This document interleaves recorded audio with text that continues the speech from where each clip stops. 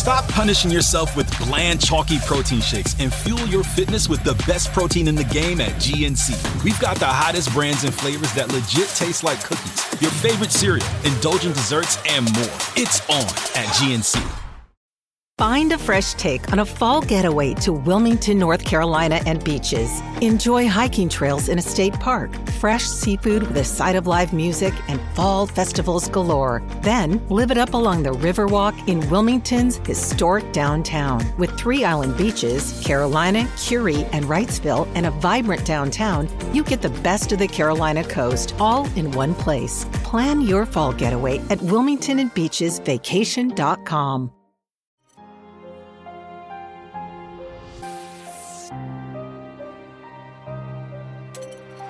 Hi everyone, happy Wednesday. Thank you so much for tuning in to another episode of Killer Instinct. If you are new here, hi, my name is Savannah Breimer.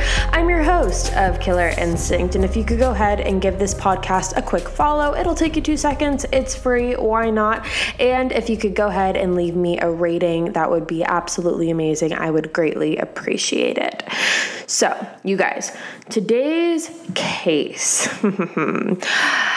Today's case is one that I have been dabbling with back and forth on my theories on what I think happened for a very long time now, and I don't know what to think. I really, really don't. And as you can tell by the title of today's episode, today we are talking about the murders that occurred on Lake Oconee, and those are the murders of Russel and Shirley Dermond. And when I heard about these murders, I was shocked, not only because of the circumstances, but because I actually know people who have a house on this lake, and I had never heard of this case before up until a couple months ago. This case that we are talking about is an unsolved cold case that hasn't had any answers despite its horrific circumstances that you will understand as I keep going. Let's talk about Lake Oconee for a second. So this is a gated neighborhood, a gated community on this lake, and it's in central Georgia, and it's an extremely nice neighborhood. Like, there's a lot of wealthy people and high class people and celebrities who have houses inside of this neighborhood. And authorities that have worked on this case call this the most frustrating case they've ever had. There's a sheriff by the name of Howard Sills who has worked as a police officer for more than 40 years. And in those 40 years, this is the only case that has remained unsolved. And he calls it a yoke around his neck. I wake up every morning and think about it, and I go to sleep thinking about it. I do this every day. End quote. Now, let's talk about Russel and Shirley. So Russel was 88 years old and Shirley was 87 years old, and they were both a retired couple living inside of Lake Oconee, and they lived there for about 15 years. And they lived to what seemed to be a very happy life inside of this neighborhood. Russel had worked as a clock manufacturing executive as well as a fast food franchisee before his retirement, and him and Shirley had been married for about 62 years, which is an extremely long time. Russel was also a World War II veteran. Russel and Shirley seemed like a very happy couple, just enjoying this chapter of their lives together. They had 3 kids who were all grown adults by this point, but their kids described them as very private people and very family-oriented people, and their favorite times were when they were spent with their family and their grandkids. So typical retired couple, it seems like, but that all changed very quickly.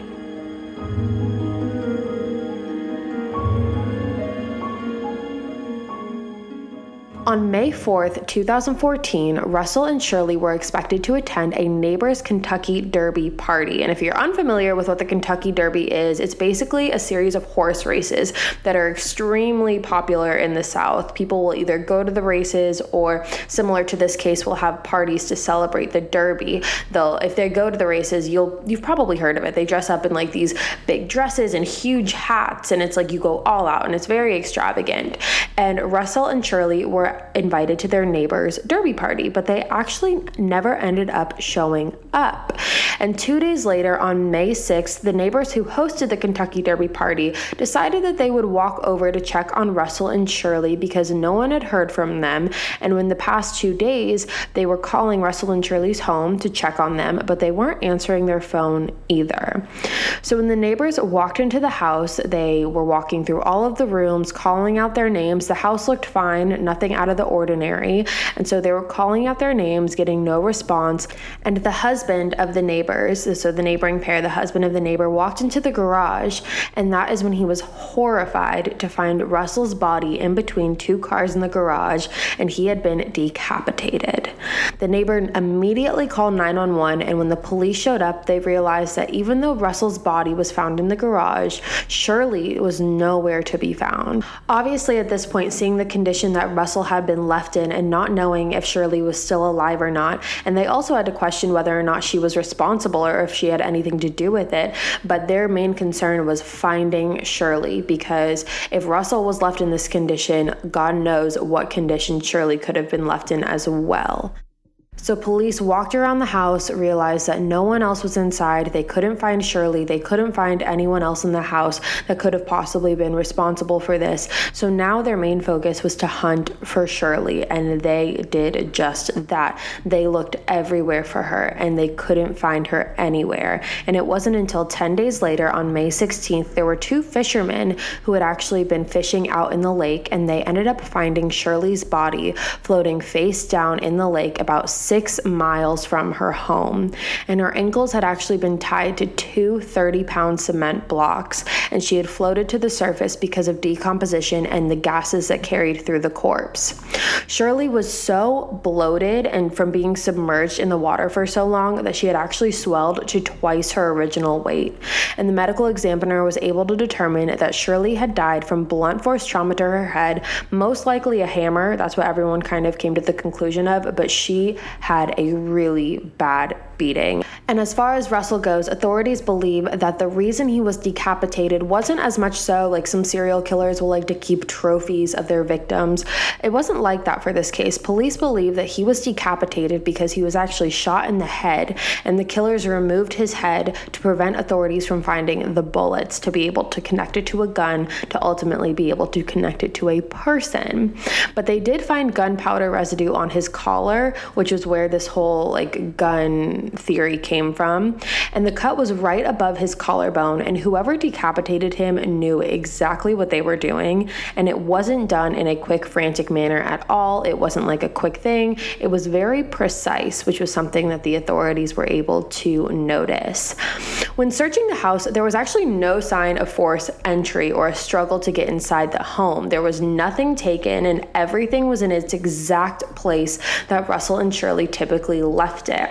The sheriff had actually said that the house was quote unquote immaculate, and that it looked like it had been staged by a real estate agent. And Shirley was known to keep a very clean house, but regardless of that, like you would think that with these murders being so brutal, there would be some sign of a struggle or some sign of something, but the only thing that was unmade was Shirley and Russell's bed.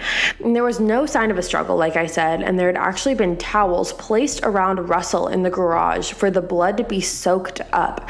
That way it wouldn't spill out to the driveway for people to be able to see it. So whoever did this really thought everything out to the final detail to make sure that they had a couple days to get out of the situation, which turned out in their favor. It worked. So now with the police being where they were, all they had was 2 bodies, no evidence, and no idea where to begin with this gruesome murder that happened in the place that everyone least expected it to. Now you may be thinking, this is a super, high class neighborhood. How come? Or there couldn't be no security cameras, because you would think in a place of wealth and luxury and things like that, that place would be jam-packed with cameras. But there were cameras at the front gate, like the security guard gate that people would drive in and out of. And from what I could tell, there was only one entrance gate, an entrance and exit gate. But of course, the cameras weren't working. The cameras were not working, so it is unclear how the murderers were able to get into the community if that's how they got in. And I do say killers plural because the police believe without a doubt 100% that this was more than a one-person act. They think that this had to be at least 2 or 3 people to have carried out such an extensive murder, and to have the bodies be found in 2 different areas, both murdered in different ways. It just seems much more complex than a one-person job. So with such little evidence to go off of, the police were so desperate for help in this case, and that's when they decided to bring in the FBI. So they brought in the FBI and the Specialized Behavioral Unit to make profiles of the killers to hopefully help them narrow down their search. And what the FBI came up with was a male suspect who liked guns and knives. And this wasn't really very helpful to authorities working directly on the case, because someone who likes guns and knives is almost every person in the middle of Georgia, and that's exactly what the sheriff said. He said it was great that they came in and tried to help us, but at the end of the day, someone who likes guns and knives isn't a very specific person that doesn't really help us narrow down our search. So they just took that and took some of the questions that the FBI said to ask when doing their interviews and kind of just went on with their investigation. They kept searching the house, and they kind of used the house as a crime scene, even though there was no evidence, DNA, fingerprints, or anything else like that they could find. They searched the house excessively for 3 months, but even in those 3 months, they came up with nothing. But they used luminol and lasers, and once they came back with nothing, the Sheriff Sills, would tell the detectives to go back and do it all again, hoping that they would have a better outcome the next time. And they interviewed, you guys, everyone on this property of this neighborhood. They interviewed every resident, every gardener, every handyman, every day employee and laborer. Everyone was interviewed during this investigation process, but nothing came of it. All 3 of Russell and Shirley's children were also given polygraph tests, and all 3 of them passed. So let's talk about the last time Russell and Shirley had been seen. So the last time that Russell was seen was on May 2nd, but May 1st, Russell had actually gone to the store and to the bank. So he went out to run errands, and there is surveillance footage from each location that he went to showing that he transferred money, he picked up a prescription, and then he bought some groceries. He then spoke to his son that night as well. And on May 2nd, 2014, Russell was seen walking the golf course near his home. And this was the last time he was reportedly seen in public. Now, I'm not exactly sure who made that sighting of him or who saw him walking the golf course, but that was the last time he was reportedly seen. A few days prior to this, Shirley had actually been seen at her regular weekly bridge game that she would go to. According to the police, they believe that the murders occurred somewhere between 4:30 p.m. on May 1st and 6 p.m. on May 4th, when they didn't show up to the party. And actually, the clothes that Russell had been seen wearing on the surveillance footage were the exact same clothes that he was found in when he was dead and found in his garage, which makes me wonder if that May 2nd sighting of him was really him or not, because you would think that, first of all, the police are saying he was murdered between May 1st and May 4th, why the May 2nd sighting wasn't really that important to them, and also why he would be wearing the same clothes on May 2nd. So that is just something that popped up in my mind. But so because of the lack of evidence that was found inside of Russell and Shirley's home, it really could only make sense that the couple was murdered outside of their home. But with there being no forced entry, it leads to the question of, did they know the people that they were letting inside of their house? Were they dressed up as employees of the neighborhood? Like, who knows? Or was this the neighborhood that was so safe that they didn't feel like they would need to lock their doors or that anyone would be a threat to them? I mapped their home, and I noticed that their home sat on the water. So they had their own path that connected the house to this dock. And from what I read, they didn't own a boat, but they still had a dock, which leads me to question that maybe someone pulled up their own boat and that's how they walked into the house. Because, I mean, for Shirley's body to be found 6 miles away, it most likely had to have been dropped off by boat, especially if it's dropped on with cement blocks tied around her feet. She really isn't going to float away at that point. She's going to stay in the exact spot that she's dropped. So my question is, maybe this neighborhood is so safe that they decided that they left their doors unlocked, like I said, and someone pulled up with a boat and ended up going through the back doors.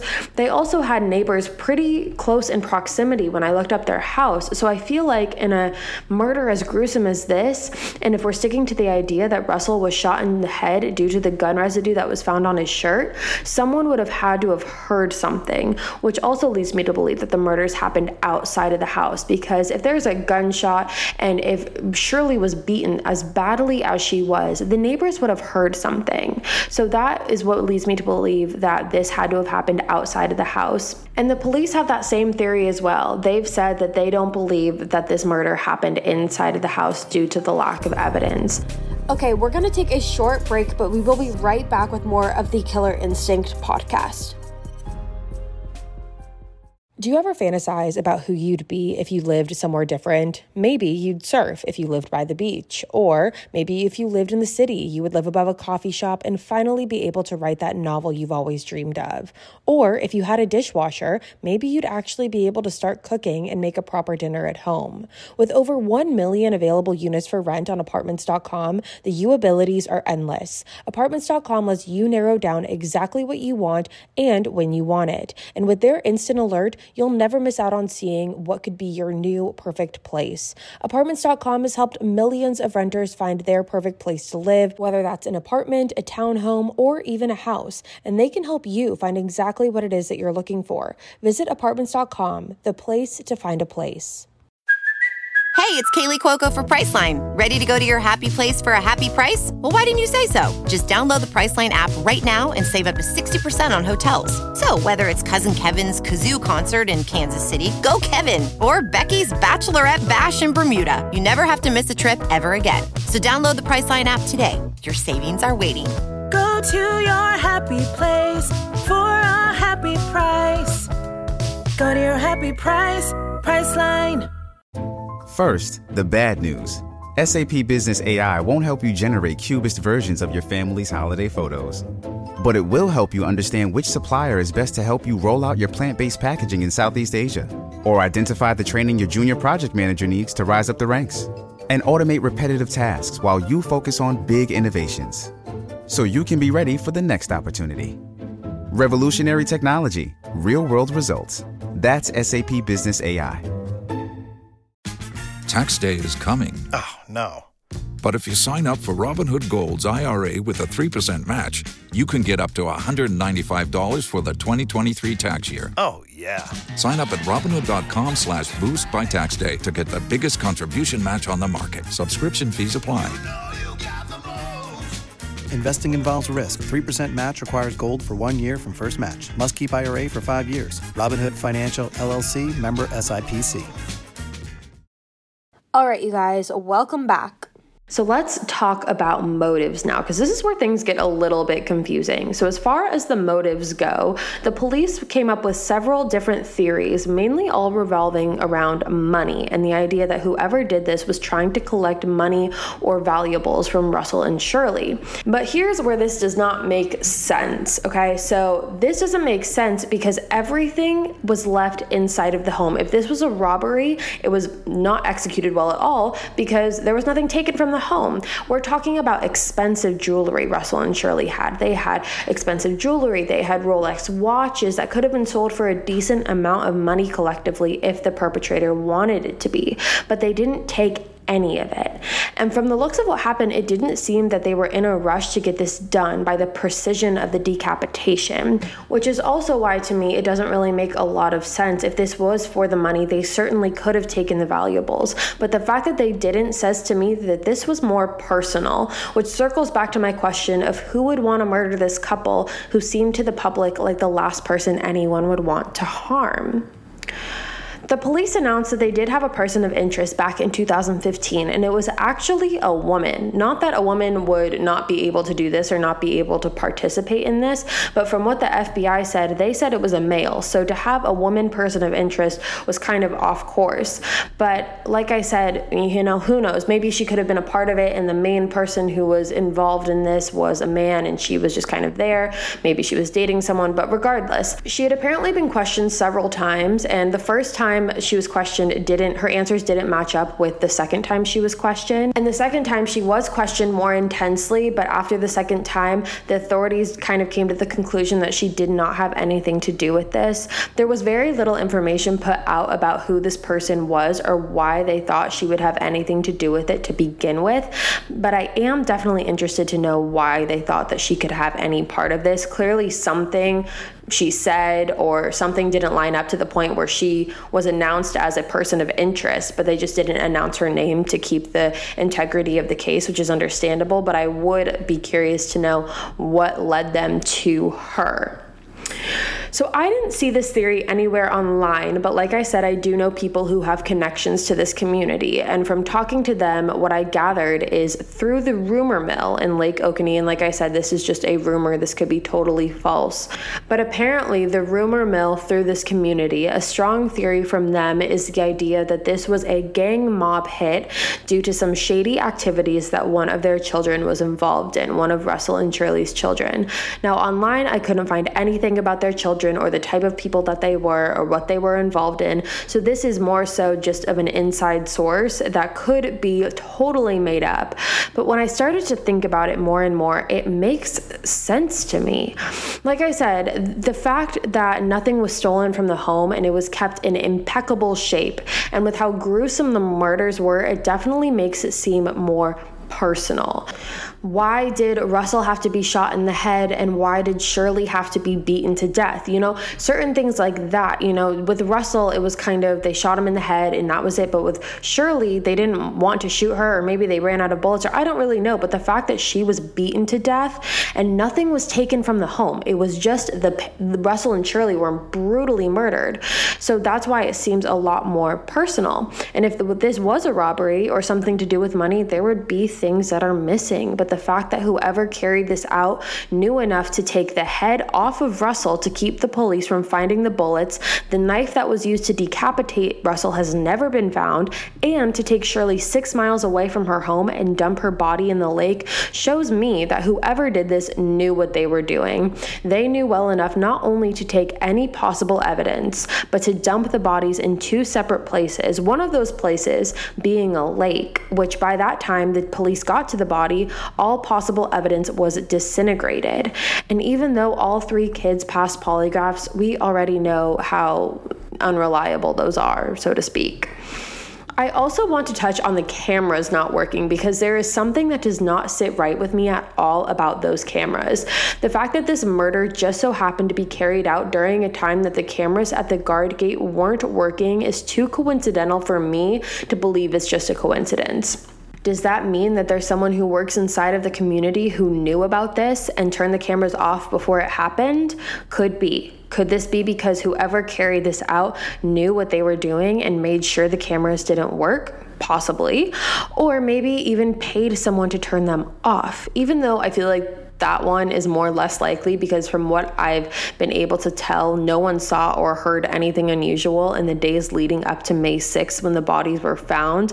And I also think that, if they wanted to keep this as private as possible, as low key as possible, that they wouldn't go off paying employees to shut off cameras, I think the theory that I spoke on earlier about them entering into the house via a dock on a boat would make more sense to how they could have entered more unseen.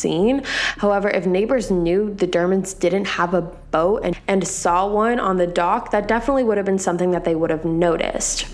So this case has so many more questions than answers, and I know I just threw a ton of different theories at you. Obviously, whoever did this knew what they were doing, point blank. That I think we can all agree on. Whether this person was a hunter who was experienced in knives and cutting and had really good skill in that, definitely a possibility. The head of Russell to this day has never been recovered, nor has any of the other murder weapons and any other evidence in general. That's the part that makes me believe that this wasn't just a regular hunter. This was someone who knew how to get away with murder. Someone skilled enough to decapitate someone, to know to put towels around to soak up the blood so it wouldn't spill into the driveway. Someone who knew to dispose of the bodies separately, and someone who knew how not to get caught.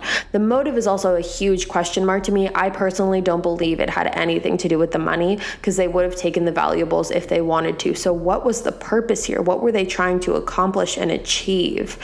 The fact that this is unanswered, it keeps me up at night, you guys. Like, I kid you not, this one keeps me up at night. I was literally just, when I was doing my research, staring at pictures at Russel and Shirley and just saying, like, what happened? Like, what happened to you? Like, I need to know what happened. Someone is so responsible for a gruesome, horrific murder, and someone is still out there, like, living with this every day.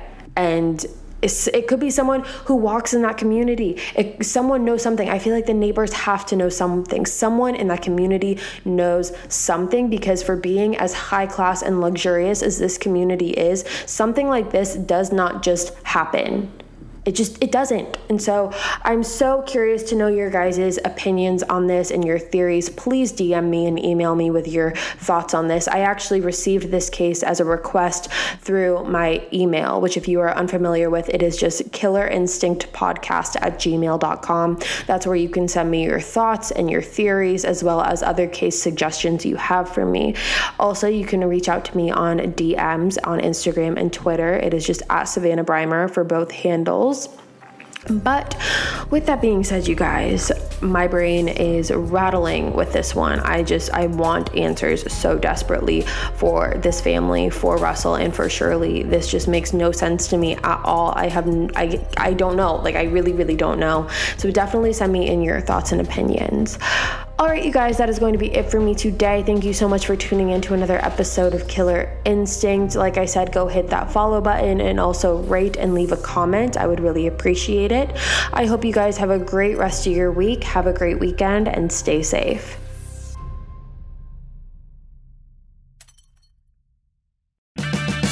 Purchase new wiper blades from O'Reilly Auto Parts today and we'll install them for free. See better and drive safer with O'Reilly Auto Parts. O'Reilly Auto Parts.